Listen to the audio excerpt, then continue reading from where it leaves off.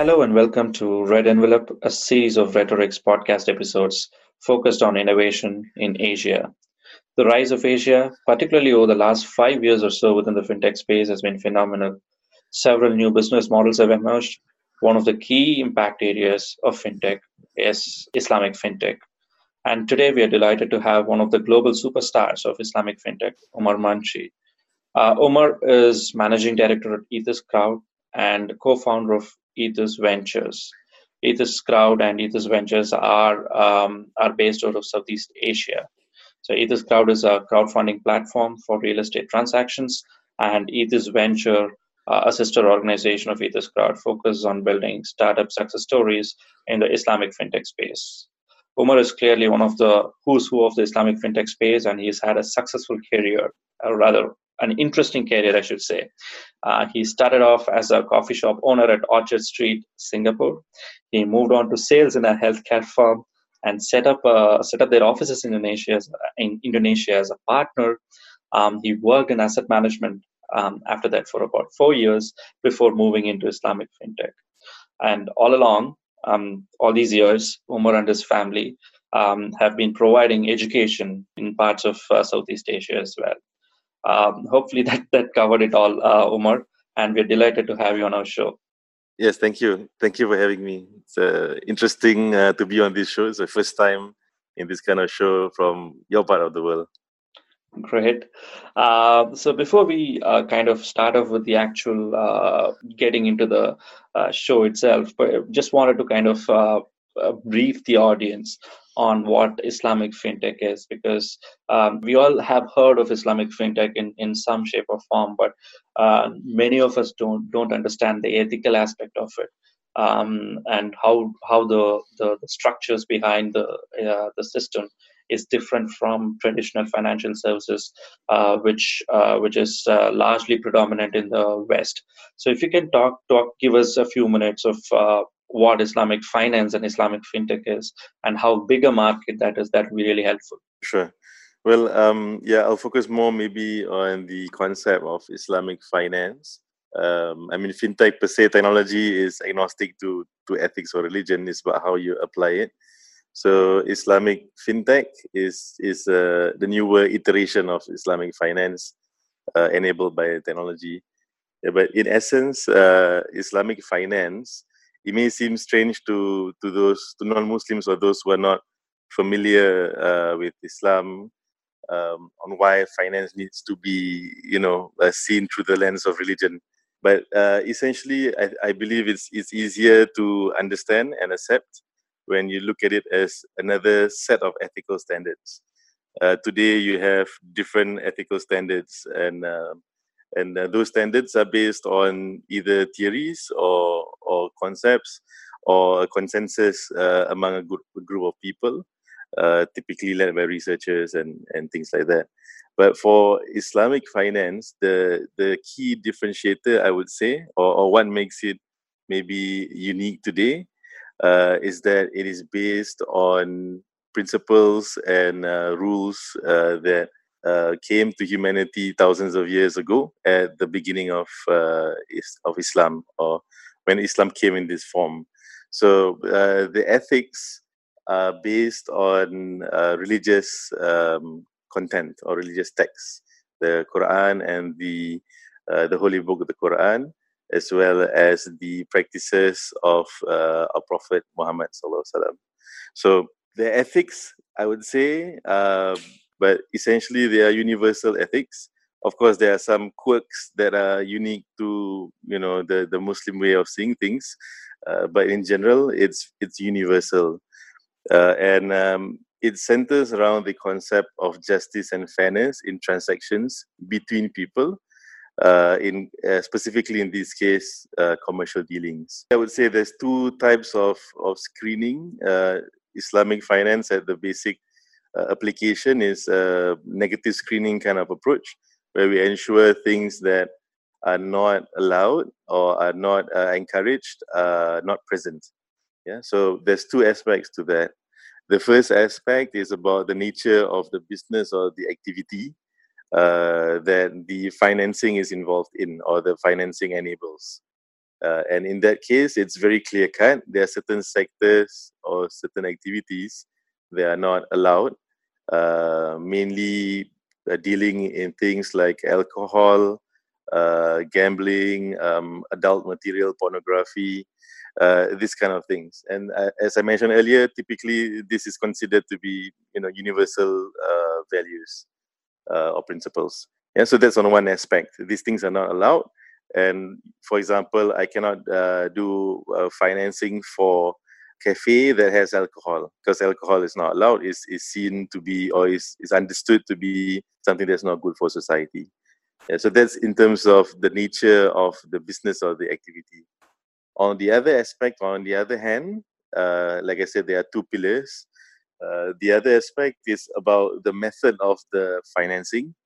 And in this case, the main concern or the main issue is about the use of or the charging of interest on money. Yeah, so in Islam, in Islamic finance, interest is strictly prohibited, and that's probably one of the main quirks or what's different about the Islamic approach to financing. Today, the world is based on interest, yeah? And financing, everybody assumes, involves interest. So the reason why interest is not allowed is because interest is something that creates unfairness and creates inequality in society. And if you look back at history, whether it's modern day history or just before that, we see as soon as the financial system started becoming developed, insurance has been used as a tool for good as well as for bad. But if you look at the macro scale today, a lot of countries are in debt. And that debt is what keeps them debt with interest, and that is what keeps these countries from developing properly. That's at a macro level. At a micro level, we have a lot of issues with debt and credit, people stretching themselves, going under, going bankrupt, and so on. So the root cause of all these things is interest from debt. So in Islam, that's not allowed. In Islamic finance, interest is not allowed at all. And in most of the major Abrahamic religions, usury, which is punitive interest, is also not allowed. So that's the main difference. So how do we make money then? How do we profit? It's something that comes from it can come from profits. You can share profits, you can share income, you can charge fees, and so on.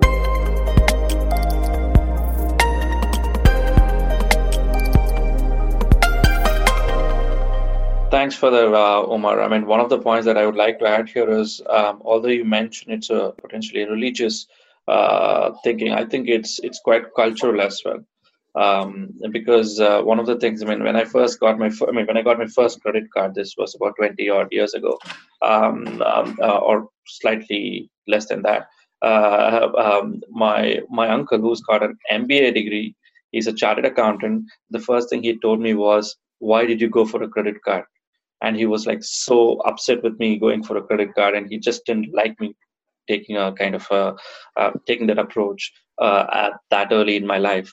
So I think it's a cultural aspect angle to it as well. Yep. Fascinating.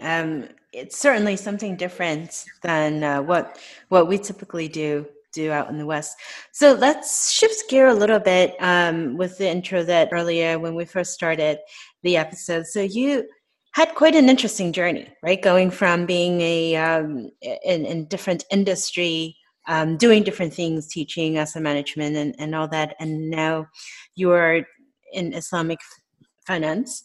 So can you walk us through your journey? How did all of that came about? Because it's quite different, and in the end, what do you enjoy the most? Yeah, it's been a long journey. I mean, half my life I've been an entrepreneur from the age of 18 to date. And I started from before I was in university. In Singapore, all males need to go for compulsory military training or national service, they call it. So, and I was quite lucky in national service. I performed very well. I was, a good performer basically. And I was given a high position at a young age. I was made an inspector of police in Singapore. Now, that's all fine and good, but at the same time, I was also itching to do more things outside of that scope. So when I was 18, while I was still in the police force, I started doing some side online businesses and started learning about sales and started learning about marketing. After that, I went into business school, National University Singapore Business School, where I survived for a year. And I left. I was supposed to go back, but I never did. Sometimes people remind me, why don't you go study again? And I'm like, I really don't see the need to, based on my journey. So from there, I actually went into sales, as you mentioned, started selling some high technology healthcare products from Japan and other things. And that continued, and I moved to Indonesia. From Singapore, I moved to Indonesia when I was 21. I lived there for about 5-6 years. It was very interesting. It's a totally different world from Singapore, which is very small, modern. Everything works, everything is proper and expensive. But when you go to Indonesia, it's really, really, the Wild West, the Wild East, maybe. Things are so fluid, things are so different. There's so much opportunity, yet so much risk also if you don't understand what you're doing. So I lived there and I stayed there for about 5 years or so. And I would say I achieved a degree of success. We had a few branches throughout Indonesia. We were making good money. And then very quickly, that business actually crumbled after about 6-7 years of building it up and dedicating everything I had to it. Why it went down was a combination of bad timing, bad luck, and bad intentions from other people. So essentially, I lost money there. I had just reinvested in the business when we had supply problems and other things. So then we had to shut down, and I lost quite a lot of money. I had to go back to Singapore. I was about, I think, 27 years old. And at that age, under heavy debt, it's not really a good situation. But I would say, as an entrepreneur, you need to be ready for these kind of things. And I'm typically someone who's very positive and not an emotional guy. I don't get upset by things. So I think that's a very important trait of an entrepreneur, to go with it, to go through whatever obstacles and problems. So anyway, I went back to Singapore. And that's where I started reflecting on how I did my business and how I led my life. And then the realization came, and I realized that my business a lot of it was based on debt and based on interest. Yeah, the trigger for that was I had a nice car in Singapore, a sports car. Young guys with money, you'll get a nice car. And that car was repossessed by the bank, and the bank, from being my friend, started becoming a very fierce enemy, if I could put it as that. Yeah, so I was slapped with all the different charges and high interest and everything. So that's what actually brought me to Islamic finance. That's where I started to see that, these things are not allowed. I never knew in my own religion. Yeah, I was brought up with religion in my family, but the finance aspect of it was not really educated, or we were not taught about it, because in Singapore it also doesn't really exist. So then so that's how I found Islamic finance, and I started developing a passion in it. And then I went into Amanah Asset Management to try and build up the industry in Singapore together with some friends. Yeah. After some time, we encountered a lot of roadblocks trying to develop finance at the mainstream level, which is a lot of regulatory requirements, especially in a country like Singapore. So then what we did was we just started to build a community around us, people who were also enthusiastic about Islamic finance. Naturally, mostly Muslims, but also non-Muslims came on board. And once the group became larger, we started to invest together in projects, mainly in Indonesia. Yeah. So that's how it started. We were a private investment club, a group of people investing together. By that time, I had recovered from most of my debt and cleared my debt. Yep. And a few years later, we went online.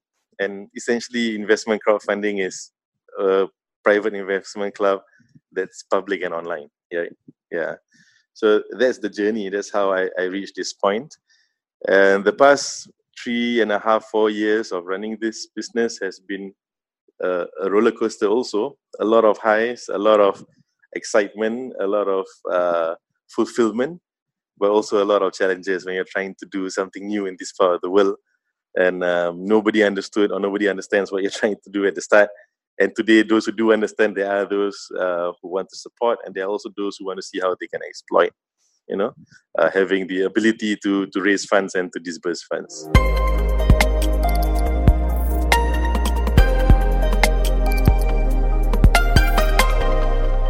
Thanks for that, Umar. That's a really interesting ride you've been through. Let's take a slight a digression from that and look at the Islamic fintech market slightly broadly, right? So we have the fastest growing Islamic fintech market in Europe. So with UK, I think it's about 5 billion. Islamic finance market, of course, is 5 billion, and Europe by here is about 5 times the size. And it's the fastest growing in the world.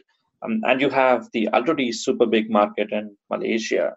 So, and I'm sure you've got friends between these regions, and you share best practices, industry insights, and all that. So, from your perspective, how are these two ecosystems placed to learn from each other? How do they compare, and what are the real comparables between the two? How are they? How do you assess the two? Well, we do have a group, an alliance called the Islamic FinTech Alliance, where we have about 10 founders from across the globe, one from the US, a few from Europe, and from the rest of the world. So we do communicate quite often, and I do have trips to Europe also occasionally. I just went to Madrid 2 weeks ago for a conference. I would say the main difference in Islamic for Islamic finance would be the people. Firstly, the people who are running it, and the people who are being served by it, and of course, secondly, is also the context and the environment of that country. So, in terms of people, I would say that in the US and in the UK, there's a lot more exposure to ethical finance. There's more exposure to also fintech. There's more exposure to new things, basically, because these are developed countries with developed financial systems. So people are savvier, people are more in the know. And I would say also that there's a tendency of more professionals becoming entrepreneurs. Whereas in my part of the world, in Southeast Asia, which is mostly developing countries, is dominated by developing countries, you have professionals who remain professionals, and you have people who try to build up something else as an entrepreneur. So there's a little bit of difference there. And that's why we can see in fintech, there's actually more startups coming out of the UK in the Islamic space compared to Malaysia, which is, a leader in the Islamic economy. However, in Indonesia, specifically for fintech, it is by far the biggest Islamic fintech market right now in terms of number of players. Because of the second point I mentioned, the context. The need there is so high. There's so many financing gaps, and there's so many problems to solve. So naturally, people start looking for solutions. But again, back to your earlier point on the growth side of things, Europe is growing very fast for Islamic finance. I believe because of the spread of awareness, people are more aware of the differences and the need to, especially Muslims, the need to adhere to our own principles. And a surprising and very interesting development for me also, when I was in Madrid, I met a lot of, we had a conference there at IE Business School. And there was a large portion of the audience who were non-Muslims who were interested in the ethics of Islamic finance. So this convergence between ethical finance and Islamic finance, or these similarities between the two, has also created more demand in Europe.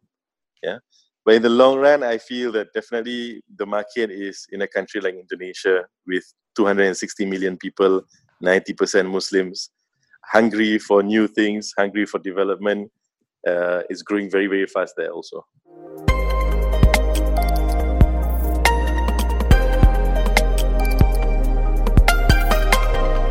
We would like to give a mention to our creative partner, Tremendousness. Tremendousness is a creative agency that uses visual thinking, information design, and storytelling to help organizations explore and innovations, products, and processes. Learn more at www.tremendo.us.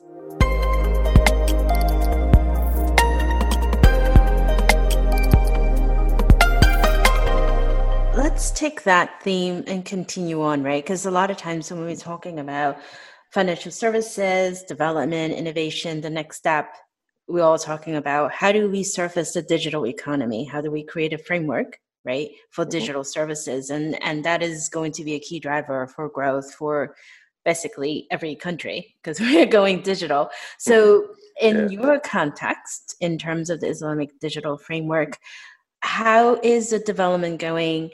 What do you need to do for mass adoption in, let's say, Indonesia that you're just talking about, the needs and the population that's there? Are the banks prepared? Well, banks specifically have, I would say, a limited role in Indonesia. There's a lot of unbanked, a lot of underbanked. In Malaysia, it's very developed. Islamic banking here is very, very developed. Just one nugget of information for you that you may not have heard of. In Malaysia, the economy, the Islamic banking industry is very developed. It's considered the best or the most mature in the world. And in one of the main Islamic banks here, total Islamic deposits that's in the bank, more than half of it comes from non-Muslims, purely because of the features and the different attributes of the product or the deposit product.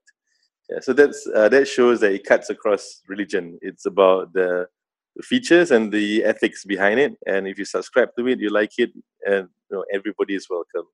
It's just like halal food, where anyone can eat a kebab, for example. Yeah.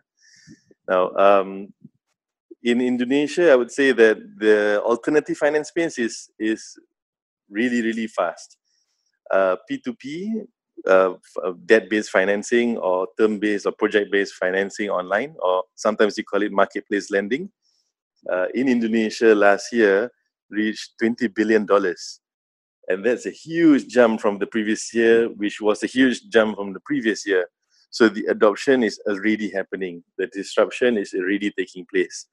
And when I say disruption, it's disruption, of course, positive disruption to the lives of the people, not disruption to the banks, because the banks are not serving these people enough in the first place. There's so much room for fintech to grow. Yeah, so I think what's needed is to have a greater push and push from the government as well as push from other stakeholders, especially religious leaders. There needs to be a strong alignment between the religious leaders, who are the spiritual leaders of their communities or their followers, and the entrepreneurs and the business owners who are, pushing the boundaries and going into new areas. And I would say most of us, or all of us, hopefully have the right intentions also.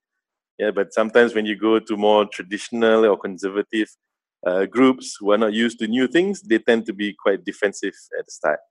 I like to call this inertia. There's a lot of inertia in the Islamic economy because some people tend to be very traditional or conservative, and they don't really embrace change so fast. So this mindset needs to change.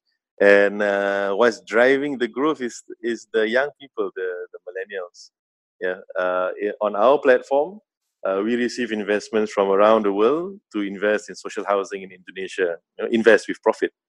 And we see that the bulk of our investors from outside the region, there are two groups. You have the older crowd that puts in bigger amounts of money, 50,000, 100,000 and so on.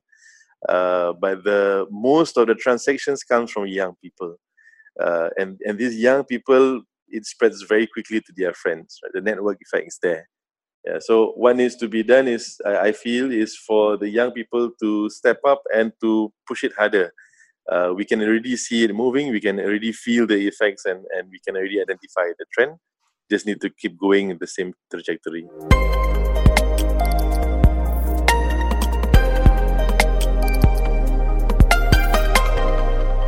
You know what I really love with our discussion for the last 15, 20 minutes is there are a lot of things that you say that just absolutely resonate with me, and I'm not even Muslim, right?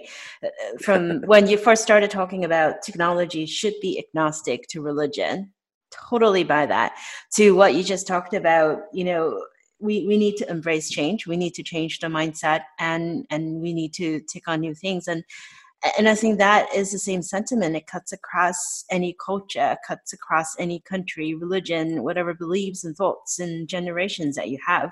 Same as, out in the West, doesn't matter if it's US or UK. I think, and across all industry, just not just banking, but all industries in general, we are facing a lot of changes, right? Society in general has a lot of changes, a lot of challenges ahead, and we need to be able to work together to embrace it. So I just thought I wanted to say I just love that. I love what you just said. Yeah, I mean, I'm not saying anything new. A lot of people have similar views, and this is just what I observe on the ground. And I think things are very encouraging right now. Notwithstanding any issues with Islamophobia and all that, this part of the world is very clear. Nobody has any problems. Maybe because there's a lot of Muslims here. But the cool thing is when I went to Europe, everybody was very welcome. I have a huge beard. Some people find that intimidating. But yeah, when I was there, people were very nice, very friendly, and they sincerely wanted to know more about Islamic finance.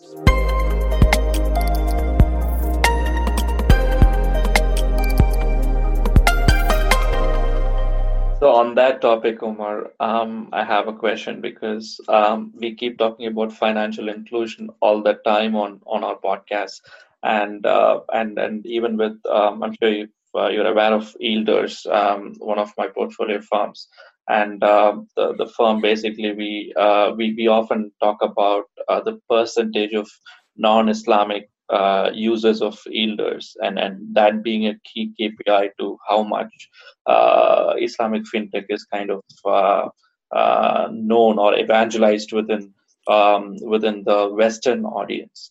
So one of the things that we often discuss about is how Islamic finance in general took off after the 2008 crisis, when money managers were looking for other alternative options, more sustainable financial products, and Islamic finance was there offering solutions for those people in need, and that's where it took off. And today it's a $2.1 trillion market.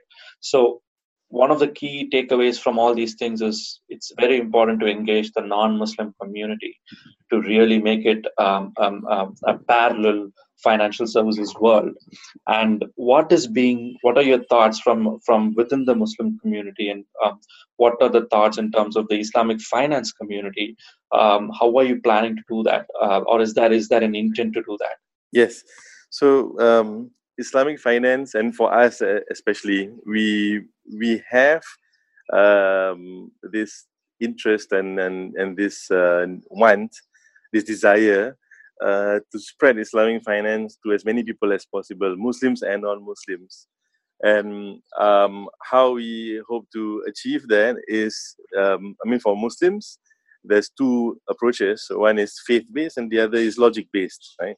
Some people are faith first, logic second. Some people are logic first, faith second.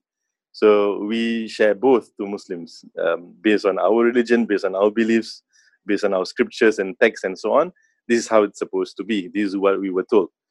So if this is the faith that you subscribe to, take a look at this and try and understand it.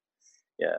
Then, but of course, for non-Muslims, is logic. Is logic, and logic here, I mean the ethics, the impact on society, and so on. Something that I want to share is that I've observed interesting fintech coming out of the West, coming out of the US and the UK, and I'm quite sure that the founders of these platforms or these solutions did not study Islamic finance before doing it.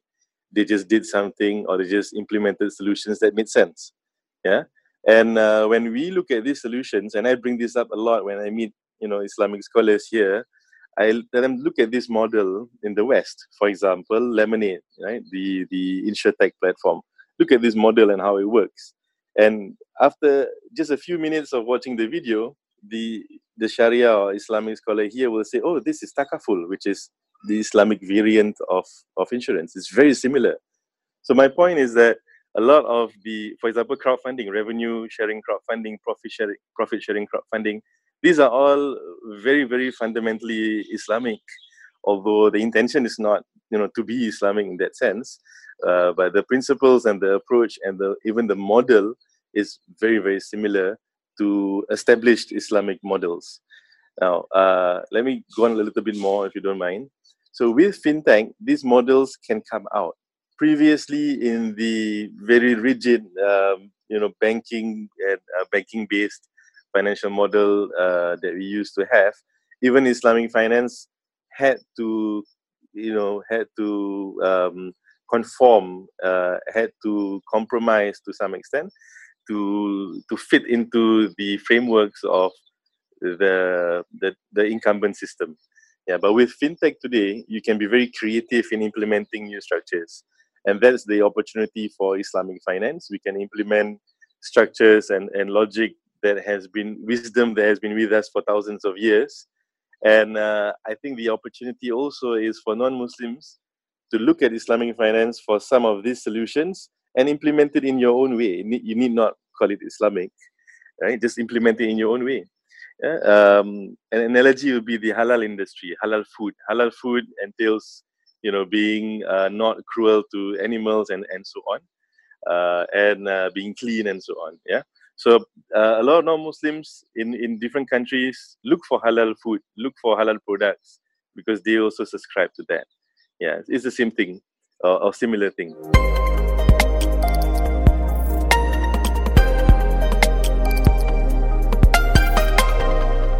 I can't agree more. I think one of the things we always believe in fundamentally across societies, across cultures, across genders, across age, or however you want to dissect the society or groups or boxes, I think we have more alike than we would like to know or than we would like to admit. So kudos on that. So now I know that we're not supposed to pick favors, but if we have to, are there a few startups in the space that you like or you want to talk about and why?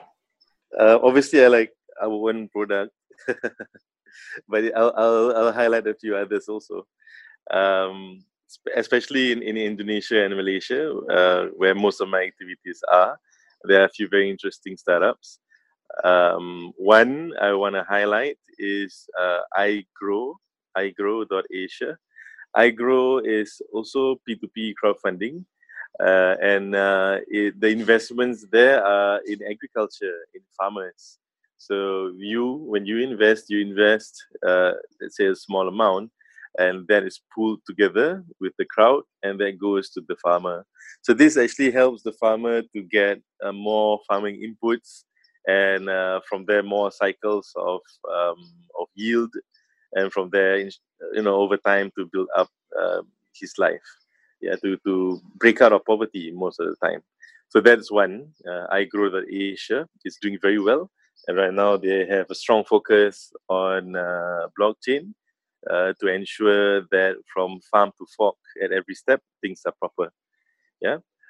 There's also Capital Boost. Capital is for K, capitalboost.com, which funds small and medium enterprises. And the cool thing about Capital Boost is the term of investment duration is very short. 2 months, 3 months, 4 months, you get your return. So in this way, you can test it out. Take a short-term project, put $500 or $200, and if you're happy, you can invest again larger amounts after that. So that's Capital Boost. It's snowballing very fast. There are some SMEs that have done more than 10 rounds of financing, so and paid back successfully with profits. So when they come for the 11th, 12th, or 3rd round, everybody wants to invest in them. It gets snapped up in an hour sometimes, or less than that. Yeah, so that's Capital Boost, and the first one was iGrow. For our own platforms, we actually have 2 platforms. Ethis Crowd, ETHIS Crowd.com, Now, that platform focuses on what we mentioned earlier, social housing in Indonesia. So let me just go into a little bit of detail. What we are doing is not buying houses. We are just providing construction finance most of the time to developers so they can speed up and build up more houses. Indonesia has a shortage of 14 million houses. And what we do is we plug into a government program which facilitates the purchase of houses by low-income individuals. One house is about 8 to 12,000 US dollars, typically a small landed property for a small family. And that's how the system works. We provide a little bit of money, about 5% of the project, and over a period of the year, the money is utilized for construction. And at the end of the period, the house is sold with the government-backed mortgage, subsidized mortgage, and we get our returns. So it's a win-win-win for everyone. We also have our second platform, which is a newer platform called Global Sedekah. Sedekah it means charity, or it means giving. Yeah, and Global Sedekah, basically it's a charity crowdfunding platform. I guess the key differentiator for us is that we work a lot with corporates here to help them to distribute their funds, to projects to campaigns that are accountable and transparent and so on. Yeah, so we do especially a lot of relief efforts. Indonesia has had some disasters. We do empowerment programs. Like right now, we have a series of very popular campaigns to help single moms at risk in Malaysia, to empower them with tools and to help them build up their small businesses. So these are all the different things that I see in this space that's interesting. Earlier on also, there was mention of Yildiz, which is not from this part of the world. It's from the UK. Yildiz is really cool. They do property crowdfunding. And another notable startup, which is growing very rapidly right now, is originally from the US. It's called Wahid Invest, which is a robo-advisor, Sharia compliant. And they are growing very, very fast. They are already in this part of the world. They expanded from the US to the UK, and now they are expanding in the Middle East and in Southeast Asia. Great. Now we've talked about firms that are moving from the US into Southeast Asia, and you have a 2.1 trillion market to conquer. So what are your plans to take over the world? There are many plans.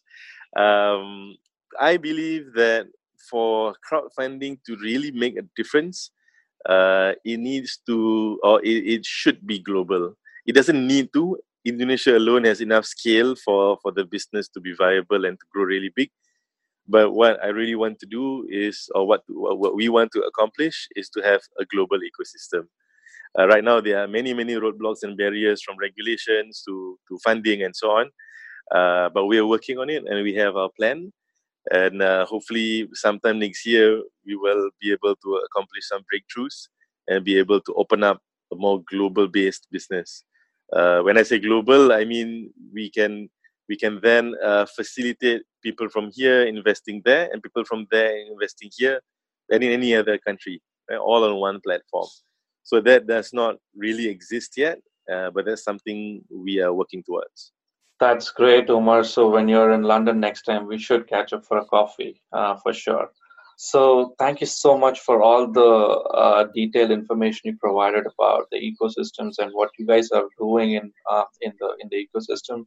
It's been very helpful, and thanks for making time for us. Very nice. Very enlightening too. Yes, thank you.